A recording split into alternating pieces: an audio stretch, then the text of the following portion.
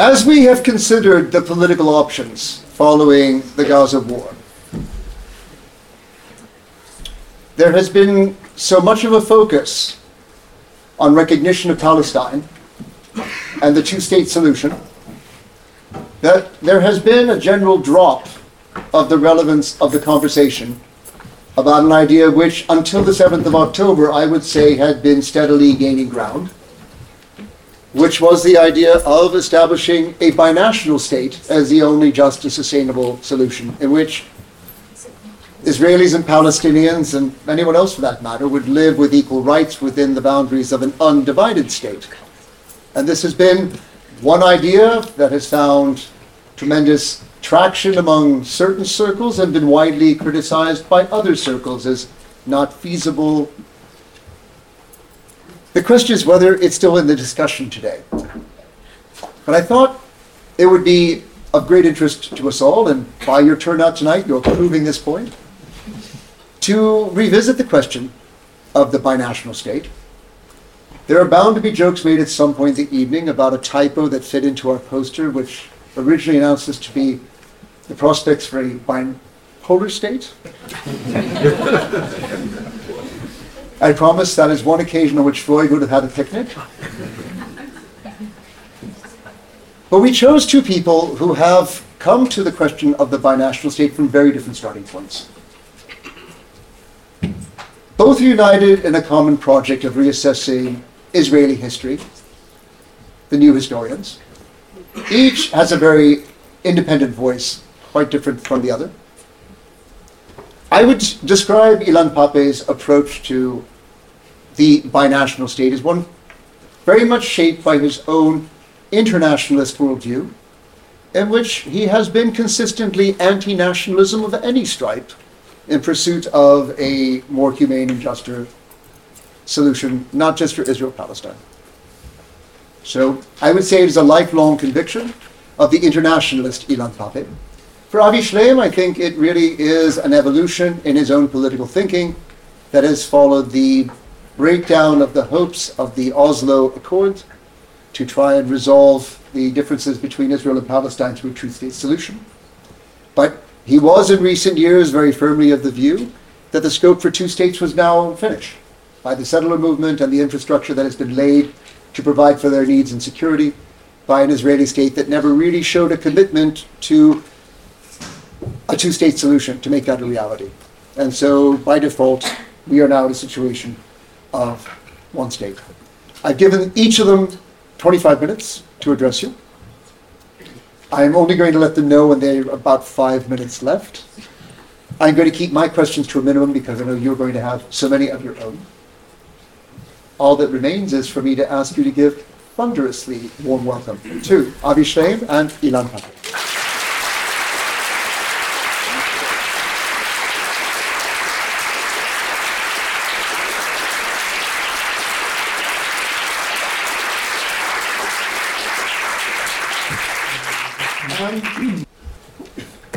To prepare for this talk, I went down to the Natural History Museum to look at the dodo.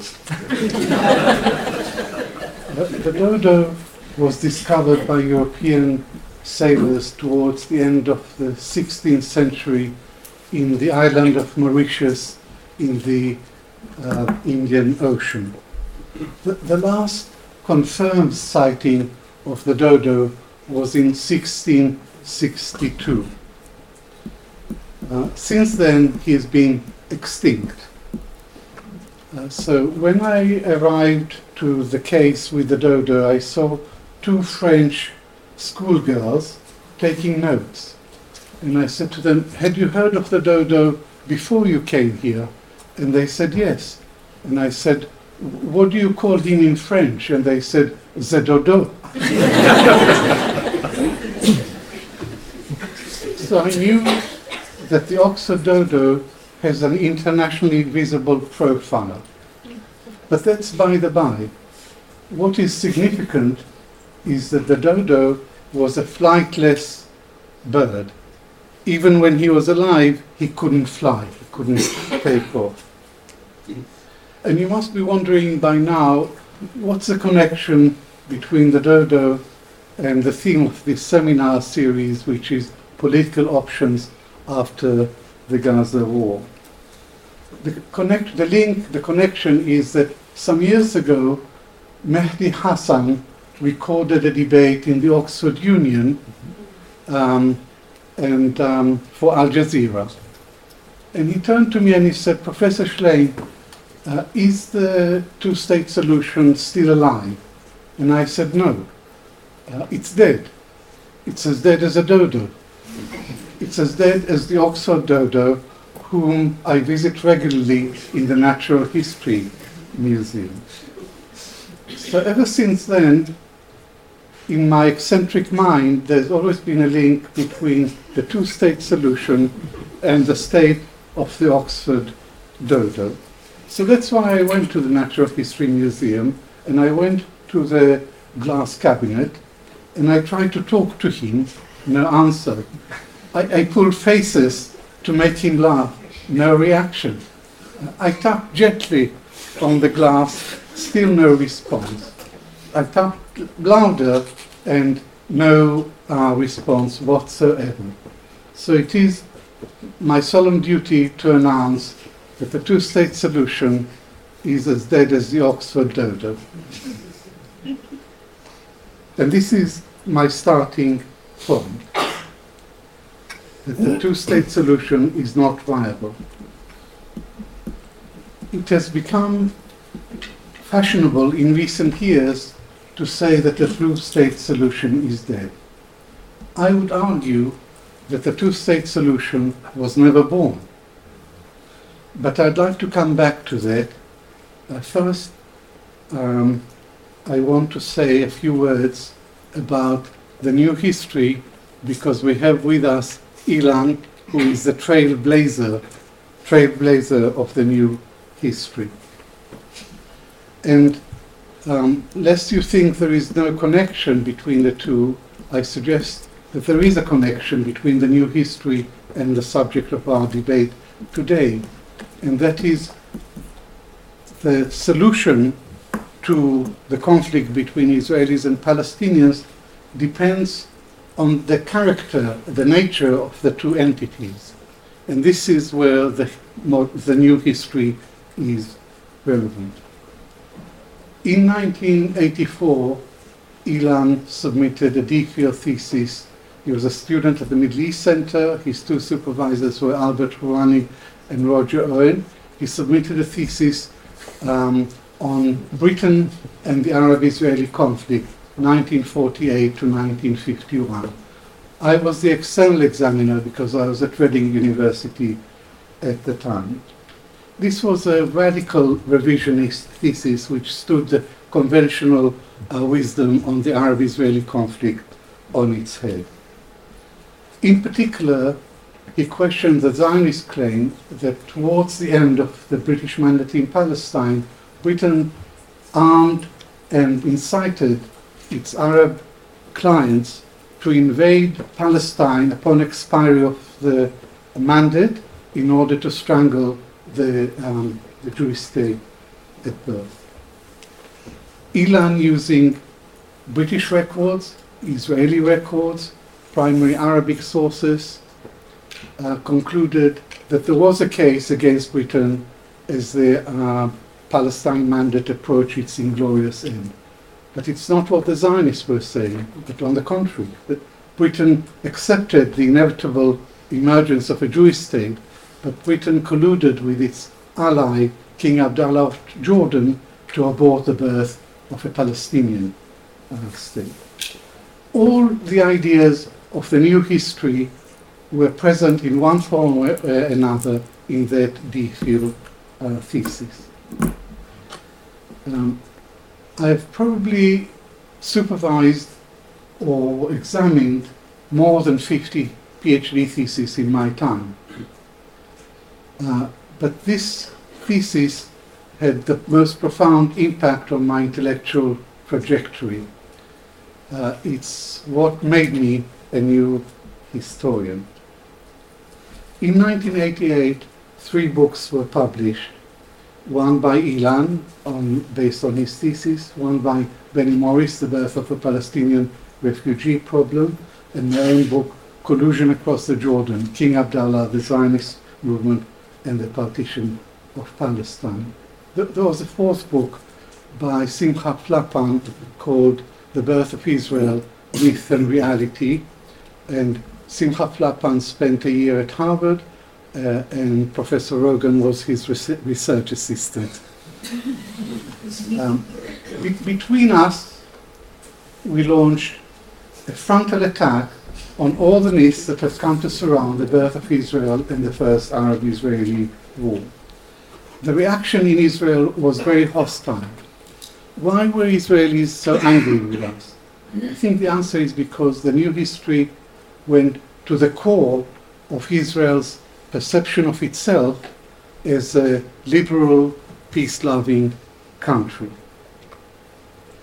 Although we were lumped together as the new historians, politically we had very different positions.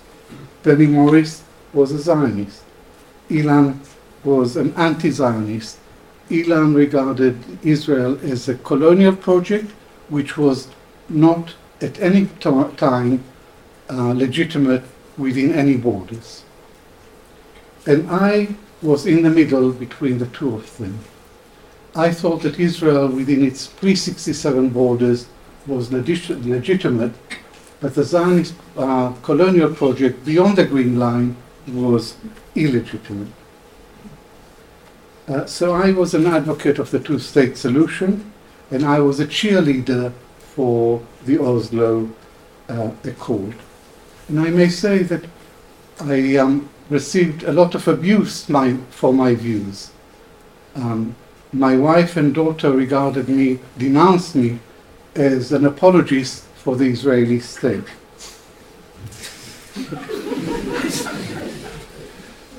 But my views have changed over time, and I no longer make a distinction between Israel proper and the occupied territories.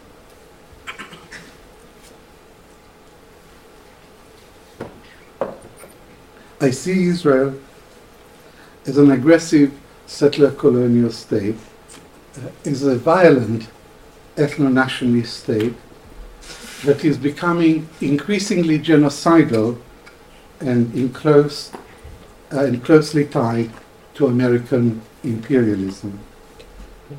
So after 40 years of research and reflection, I've ended up where Ilan Pappé was in 1984.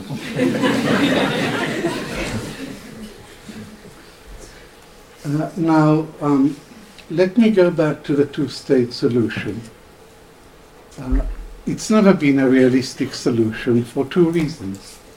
One is because Israel is addicted to occupation. You represent any mainstream of political opinion in Israel. I'm so sorry, but you'll have to go. I'm going. Thank Not you. stand anymore.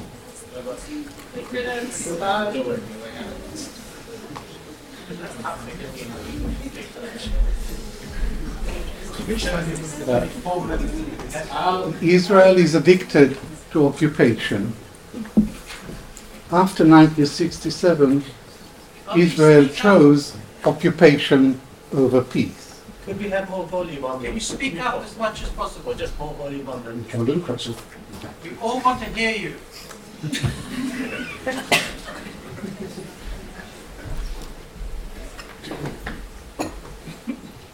Israel chose occupation over peace, and Israel used peace negotiations as a smokescreen to advance its colonial project. There was the so-called peace process, but the peace process was all process and no peace. It was a charade. It was worse than a charade because it gave Israel just the cover it needed to pursue the aggressive Zionist colonial project in the occupied territories. The platform of the Likud for the 1977 election stated that between the river and the sea there will be only Jewish sovereignty.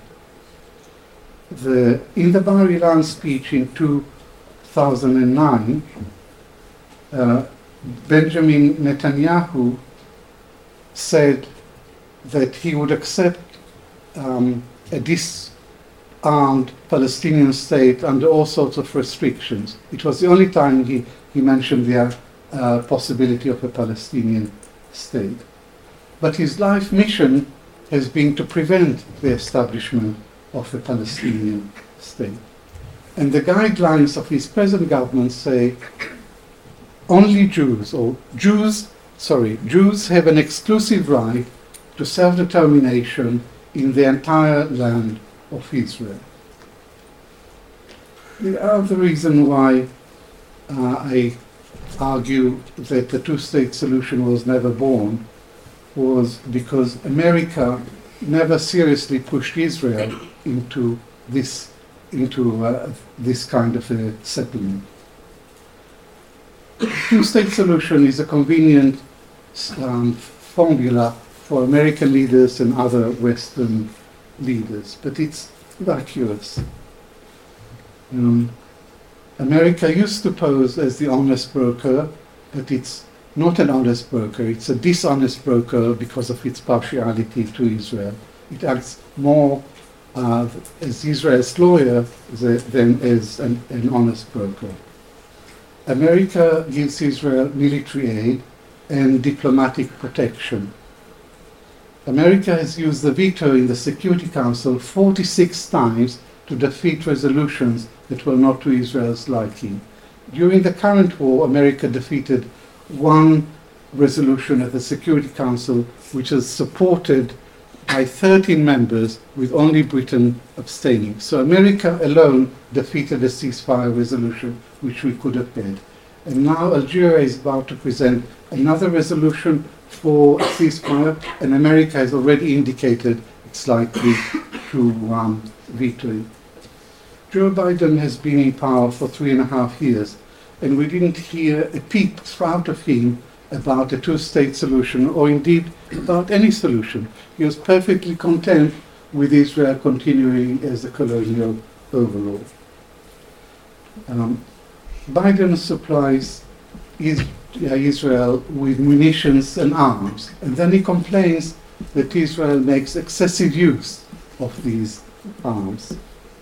His idea of a two-state solution is to impose the Palestinian Authority on Gaza and have some sort of a few Bantustans that would amount to a state in nothing but name. This is in the worst imperialist tradition of imposing on the local populations Western solutions, imperial solutions that completely ignore their rights and aspirations. Surely the people of Gaza and of the West Bank must be left to choose their own government when this ghastly war comes. Today there are only two alternatives for the day after.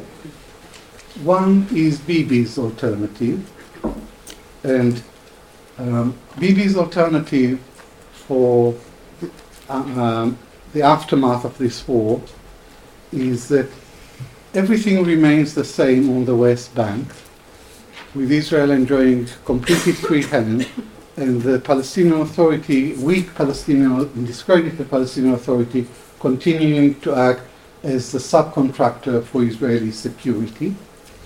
Permanent Israeli security control over Gaza. Limited self-government by the people of Gaza, provided they are not hostile to Israel, though I doubt that by the time Bibi is finished, there will be anyone in Gaza who is not hostile to Israel. And no return of the Palestinian Authority to Gaza, because that would be a unified Palestinian leadership which would strengthen the call for a Palestinian statehood. And definitely an absolute no to any notion of Palestinian statehood. This is unacceptable. The other alternative is a binational state. And the title of this seminar is a binational state possible after the 7th of October? And the answer to this question is no, because of the opposition from Zionist settler colonialism backed by American imperialism. But a binational state is the only democratic solution to this conflict. I therefore advocate today one democratic state from the river to the sea, with equal rights for all its citizens, regardless of religion and ethnicity. And I'm not talking about what is politically possible. I'm talking about morality and international law. And on 99% of the issues in dispute between Israel and the Palestinians, international law is on the side of the Palestinians. Now, much work has been done on the one-state solution. Ali Abu Nima, Rada Karmi, Ilan, Jeff Halper in Israel, Jeff Halper, the director of the Israeli Committee Against House Demolitions, and he and Palestinians have formed a group which is called the One Democratic State Campaign. Here in Britain there is an affiliated group called the One Democratic State Initiative. For me, the key to any solution is equality, political equality for all people within this entity.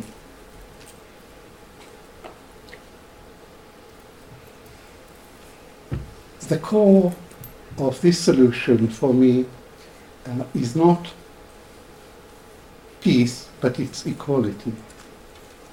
The other essential requirement is that the state would be secular. In other words, that religious affiliation would not affect in any way, for better or worse, the rights of each individual. In other words, my one-state solution is the antithesis of the Zionist colonial project. And the impulse for change is not going to come from within Israel. Israel would have to be coerced into accepting this outcome. It's clear that this noble vision will not be possible immediately after the guns fall silent in Gaza. Does it have any chance of realization in the longer term, at any point in the future? I don't know the answer to that, but I live in hope. My experience as an Arab Jew leads me to believe that antagonism between Muslims and Jews is not inevitable, is not inescapable, is not preordained. I grew up as a boy in Baghdad, and for my family and me, Muslim-Jewish coexistence was not a remote dream. It was the everyday reality, and I would like to recreate that. And this experience has enabled me to think out of the box, to think about a better future for our region, for everybody. So I live in hope, and hope, as one previous Israeli speaker in this seminar said, hope is the desire to achieve something, to achieve what you know is probably not achievable, but the struggle to achieve it is energizing. Thank you for listening.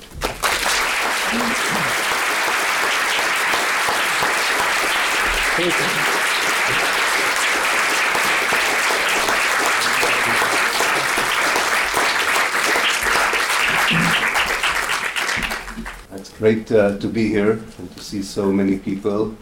Thank you, Avi, for your kind references. It's reminded me that it was 40 years ago when we just started, and now I understand why I decided to retire from teaching. And that was really a long time ago.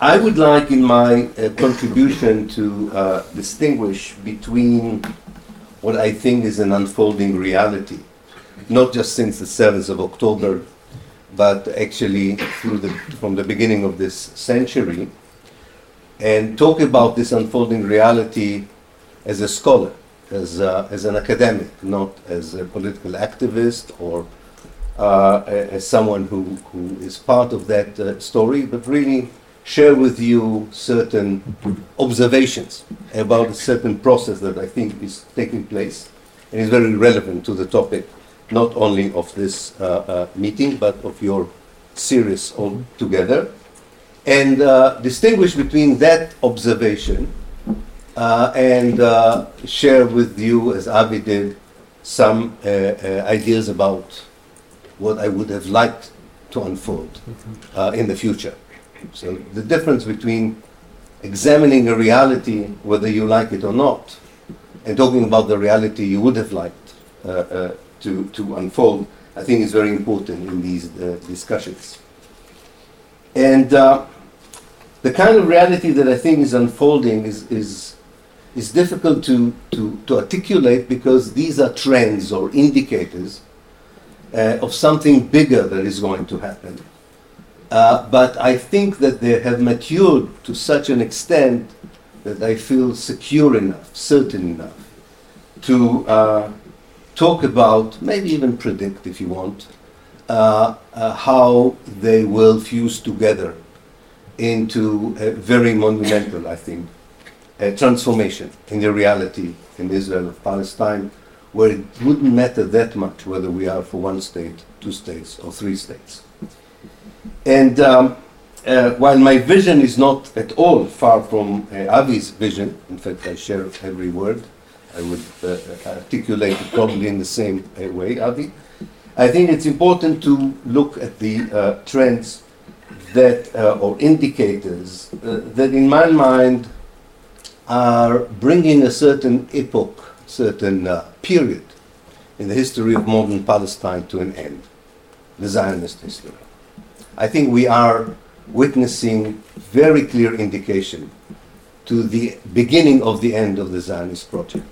If you want, the end of Israel as we know it, the end of the Zionist project, and the events of the 7th of October only accelerated and accentuated these developments or trends that, as I mentioned, occurred, already started at the beginning of this century, and maybe some of them even before the beginning of this century. The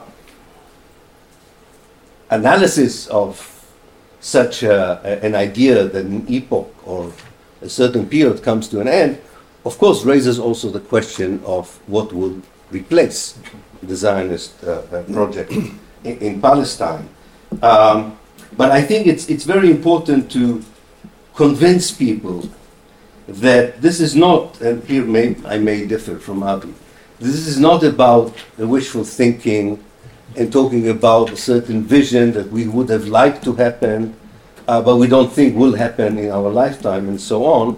But rather, as an historian, I believe that actually these disintegrations and collapses of ideological regimes usually happen faster than we think. It's like a wall that has cracks in it, and you warn people that the cracks are quite wide, but when the cracks would be wide enough, the wall would suddenly collapse.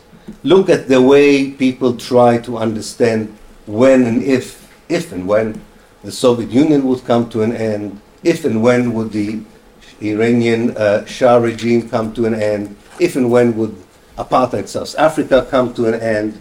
And you can see it's almost like you have something in a slow motion, slow movement, and then suddenly nobody is really fully prepared when it happens. And I really believe that we should be taking this into account, especially I think the Palestinian National Movement has to take it into account, because it would be required to have a structure and a consensus and a unity that it does not possess today in order to fill the vacuum that such a collapse would leave behind it. So it's very important to strategize, and it's very difficult to strategize when you are genocided in Gaza, when you are oppressed in the West Bank, when you are discriminated against as citizens of Israel, and when you are refugees dwelling in a camp. But nonetheless, you don't have any other option, and you have to be ready, because if you're not ready, as Karl Marx taught us, any vacuum is going to be filled, and not necessarily by positive forces, and not necessarily by very dominant forces, which means it could be a perpetuated chaotic period for a very long time. So I think this is an important discussion to have, whether one likes the idea that the Zionist project is coming to an end, or whether one dreads the idea that the Zionist project comes to an end. It doesn't matter. You have to understand that this is now the name of the game. And therefore, and with this I agree with Avi, not only the two-state solution is dead, the whole discourse of the American foreign policy sounds so anachronistic. The Biden administration is resuscitating and trying to reignite a dead process. It's like trying to ignite a dead car without fuel and without electricity and hoping somehow that it would move.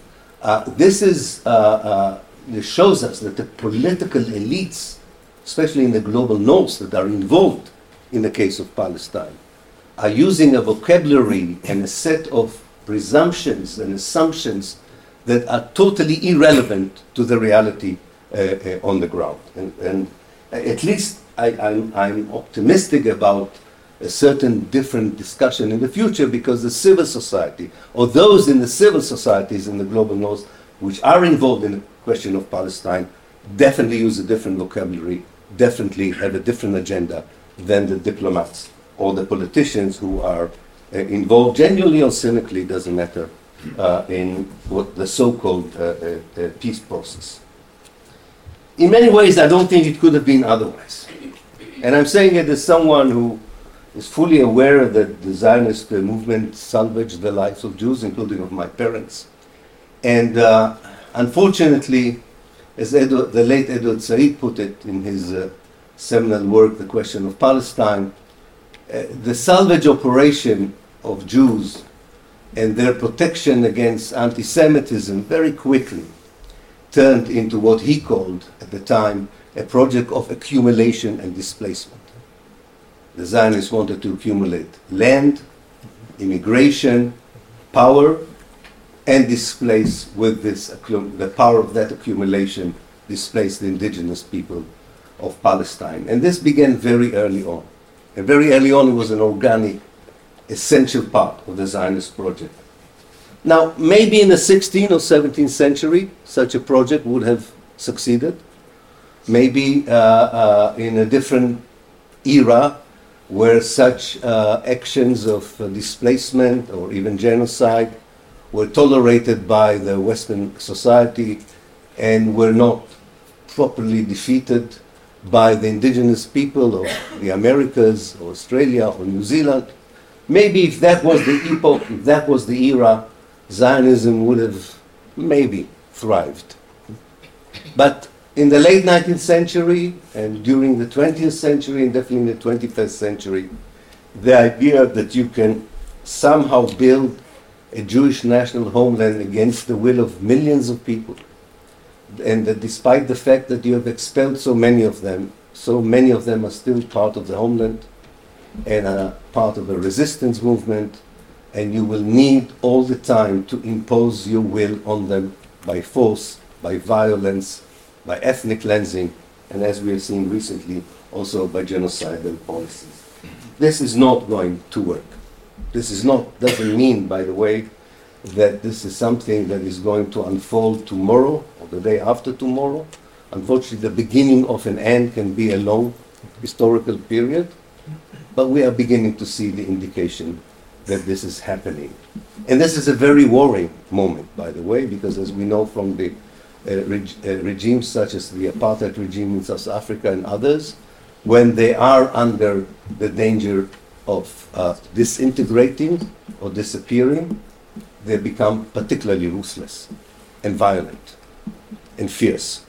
And I think that what we are going to see, unfortunately, in this I don't think I say anything new that you don't know, but I'm very, very fearful about the next year or two as far as the Israeli policies, not only towards the Palestinians in Gaza, but towards those in the West Bank, in Jerusalem, and inside Israel.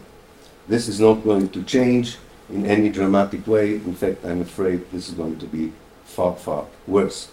But I do see the maturation of the processes, which I will in a minute enumerate here, as a kind of a light in the end of the tunnel, if you want, the dawn after a very dark night.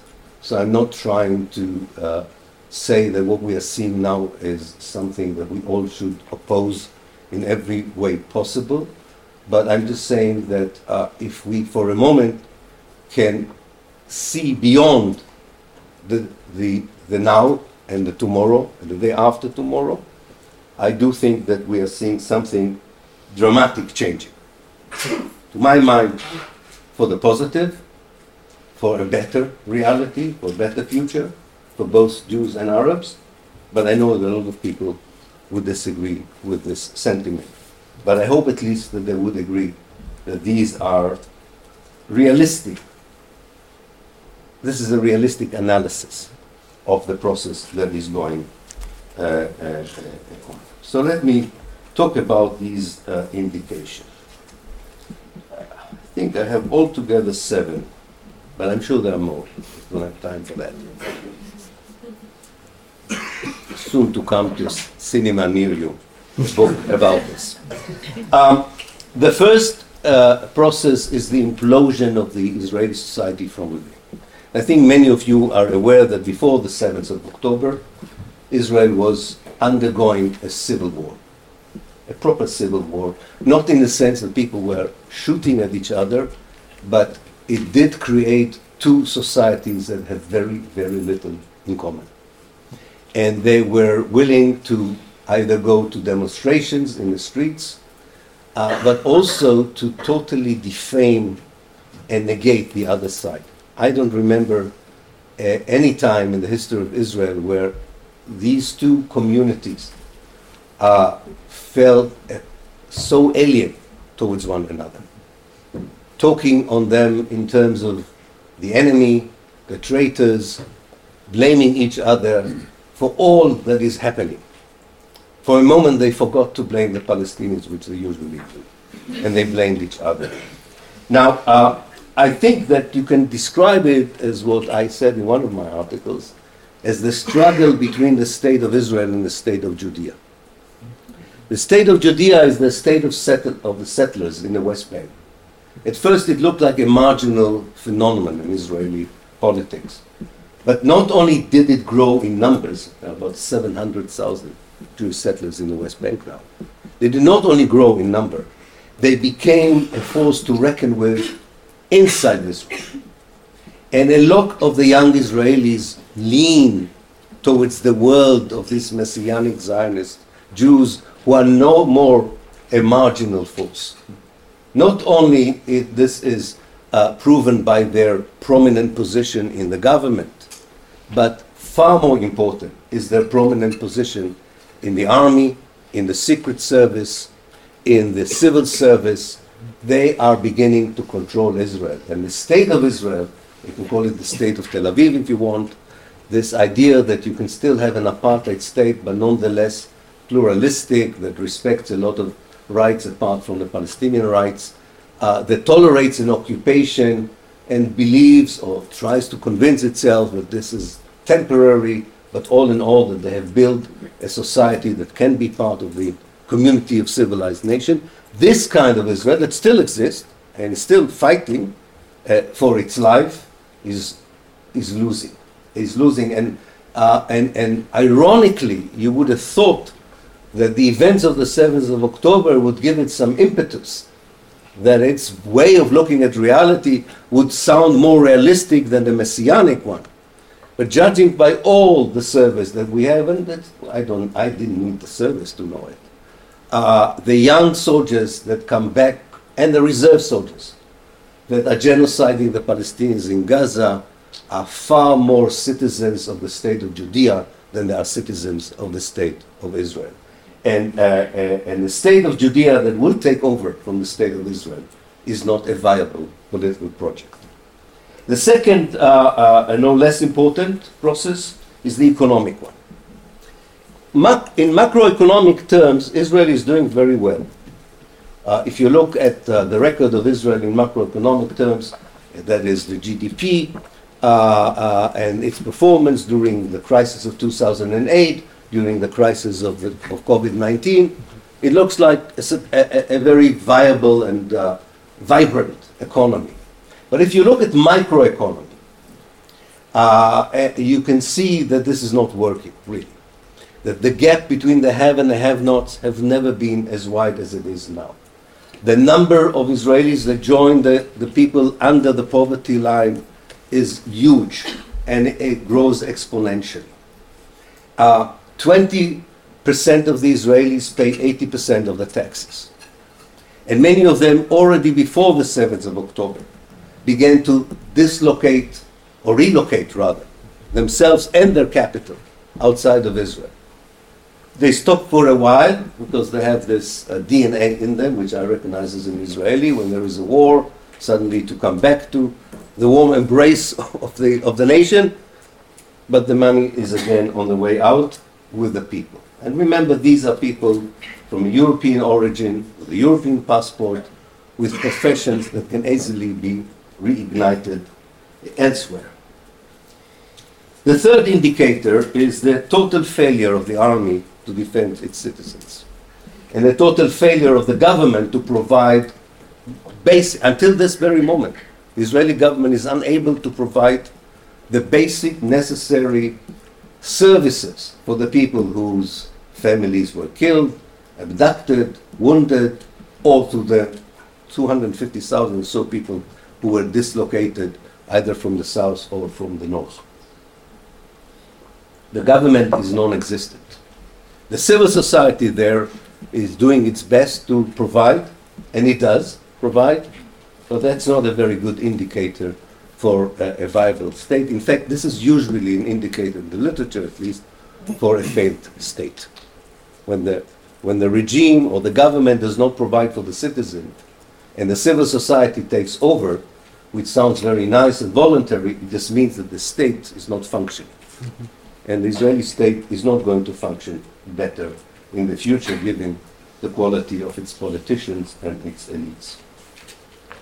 The fourth indicator is the discourse about the future, and I think that's very important. I'm not saying that the word is mightier than the sword, or the keyboard is mightier than the sword. I do realize that not everything that is said is as important as everything that is being done. But I think discourses are important. Mm-hmm. And the basic discourse of the Israeli political system, and the one we will see in the next Israeli elections, is quite incredible, and I've looked for a different historical example and couldn't find it. You have from left to right Israeli politicians, gurus, pundits, intellectuals, talking about the future in only one way. Our vision for the future is 50 years of war, bloodshed, violence. Nobody likes us. From the north, they will always try to attack us. The Palestinians will always try to kill us. We might have a normalization agreement with Saudi Arabia, but this is not going to in any way downsize the army or our need all the time, every few years, to be involved in a bloody conflict. Now, in the 21st century, for a certain younger generation, even the one like in Israel, which is very thoroughly indoctrinated from cradle to grave, even for that generation, this vision is quite frightening. and is not very promising and does not necessarily create a sense of steadfastness towards the future. This is not the discourse you're going to hear from young people today in Israel because of what they call the war, but it will eventually affect a younger generation with no prospect apart from the prospect of what is happening now in Gaza. And I'm talking of Gaza from the Israeli perspective, not what's happening to the Palestinians, but what happens to the young Israelis. The fifth indicators is, if I do it as an algebraic kind of formula, I would say is the move in the BDS idea from the B and D to the S. So let me explain what I mean by this. As you probably know, the BDS campaign is the boycott, divestment, and sanction campaign. That is an informal campaign. It's not a formal campaign, and it's translated to different kind of actions. It doesn't have the same kind of impact or the same kind of nature everywhere. But the whole idea is the B and D, if you want, the boycott and divestment, is that the civil society that is disappointed by the lack of action by the governments is involved in boycotting and divestment from Israel and hoping that this is a pressure that eventually would bring a change for the reality on the ground. And this hasn't happened yet. The B and D is not enough, it's very clear. But you can begin, I think, to see the move towards the S, towards the sanction. It began, and I think as much as many of us, maybe, like me, were disappointed a bit with the ruling of the ICJ on Gaza, that it did not order immediate ceasefire, but gave Israel a month to prove that it doesn't genocide the people in Gaza. Nonetheless, this is a landmark. This is an important landmark because institutions such as the ICJ and the ICC are the bridge between the society and the government. And it's very possible that the young people who march in the hundreds of thousands, if not millions, around the world, in the global north and in the global south for Israel, could be the politicians of tomorrow, of the future. So I would like to say that there are indicators in the way some politicians in some countries, definitely in the global south, but also in the global north, are talking that we are not that far from sanctions on Israel.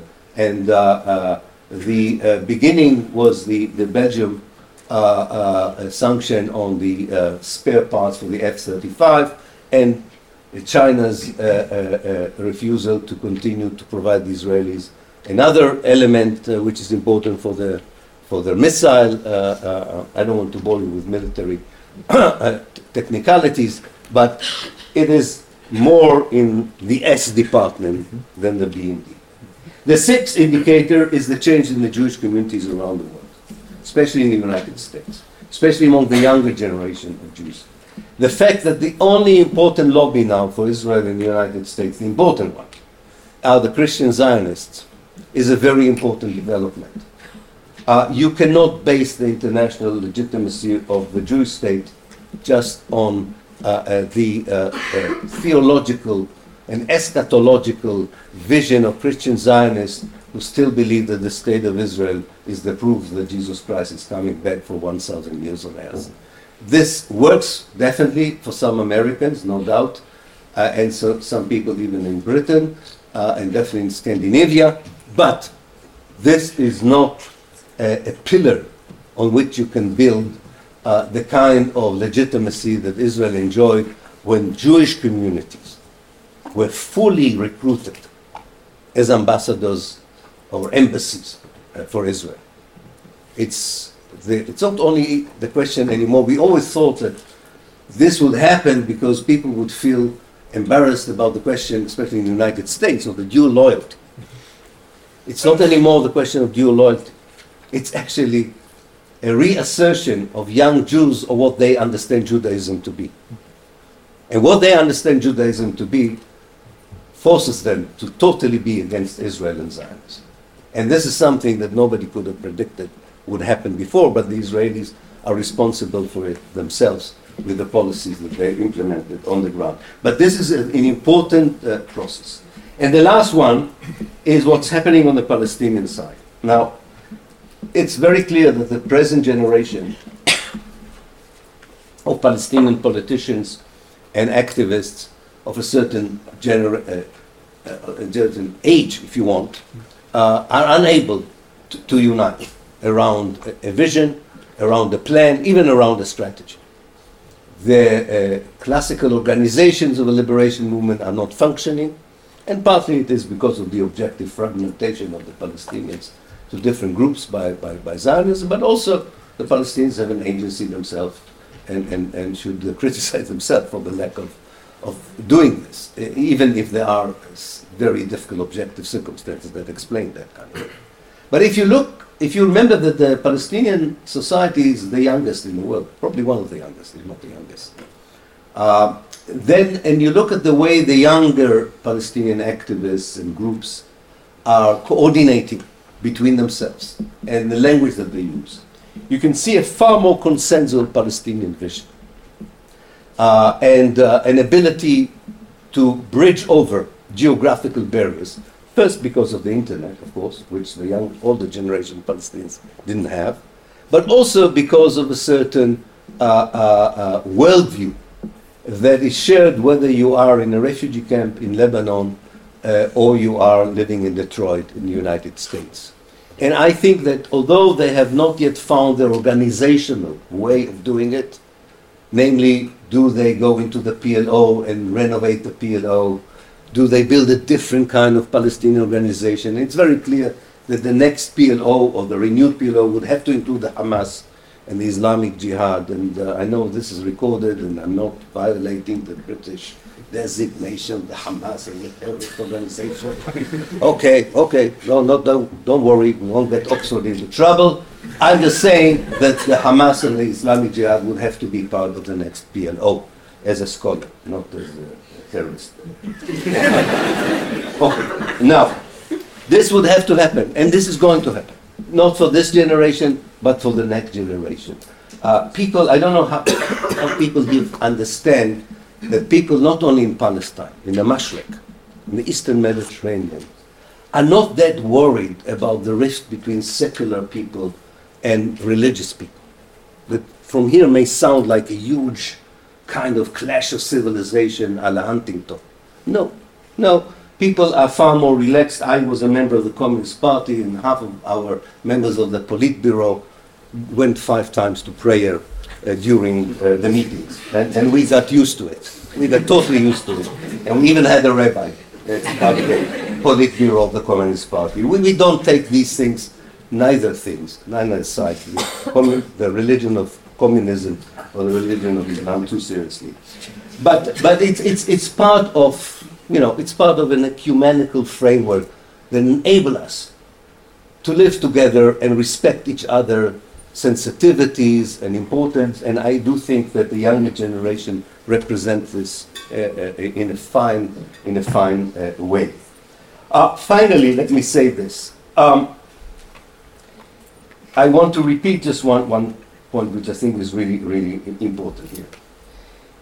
If I'm even right about some of these processes, if not all of them, if the disintegration, the weaknesses of Israel, the deficiencies are going to accelerate, increase in the future, they raise or they force many of us to focus not only on whether we want a binational state or a two states, but on a certain question that now is the time to answer them, at least in the academia or among the activists, even if these answers are not yet translated into, the program of the new Palestinian national movement or organization.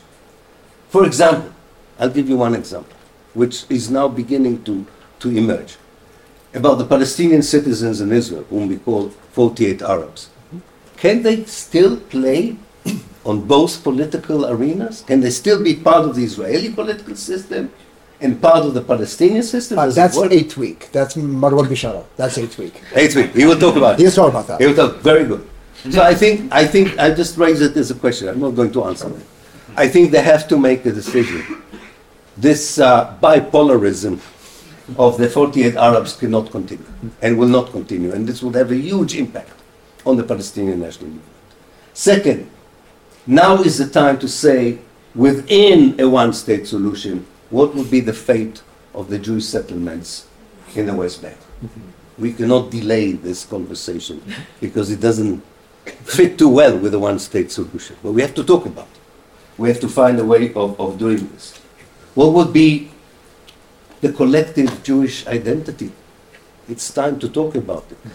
Talking about binational state kind of mesmerizes us and does not allow us to face something that we will have to face. That Zionism has failed to turn Judaism from a religion to nationalism. It doesn't work. Is there any Jewish national identity that is not Zionist? Can there be a Jewish national identity in Palestine that is not Zionist? Because if it is Zionist, then you don't have to talk about the one-state solution. So I think it's time to think about a Jewish collective identity in the way that we're talking about some other ethno-cultural identities in the Eastern Mediterranean. And that brings me to the fact that we should start and understand that not all the models for a future Palestine are in the Western supermarket of ideas. The Mashrek, the late Ottoman period, they have political examples that can inspire us, not only to undo Zionism, but to undo the colonial structure that was imposed on the Mashrek after the First World War. We need to go back and study, and too many PhD students in Middle Eastern studies do not want to learn Ottoman Turkish. But it's important to go back to the Ottoman period, to go to this live and let live structure without idealizing or romanticizing the regimes of the sultans, but to understand the balance between collective identities, state identities, supra-state identities. All these are not in the Westphalian Western idea of the nation state. We need a different political structure for the Eastern Mediterranean. The Western one is not working. And I don't have to be a prophet about it. Just look at Syria, Iraq, and you understand, and Lebanon, unfortunately. And now Palestine and Israel. So all these brings me to my final sentence, and this is that whether we like the idea that Israel comes to an end, or whether we dread the idea, and the gentleman who left probably does, I'm serious. I'm serious. You're back. I'm glad you're there. I've got a question later. That's very, very good. I'm eagerly waiting for it. This is the question we have to ask, because this project is not working, and we all, I think, share a wish to replace it, something that would work for as many people as possible. I believe it's possible. We are not just onlookers, but we are also contributors to a different reality. Thank you.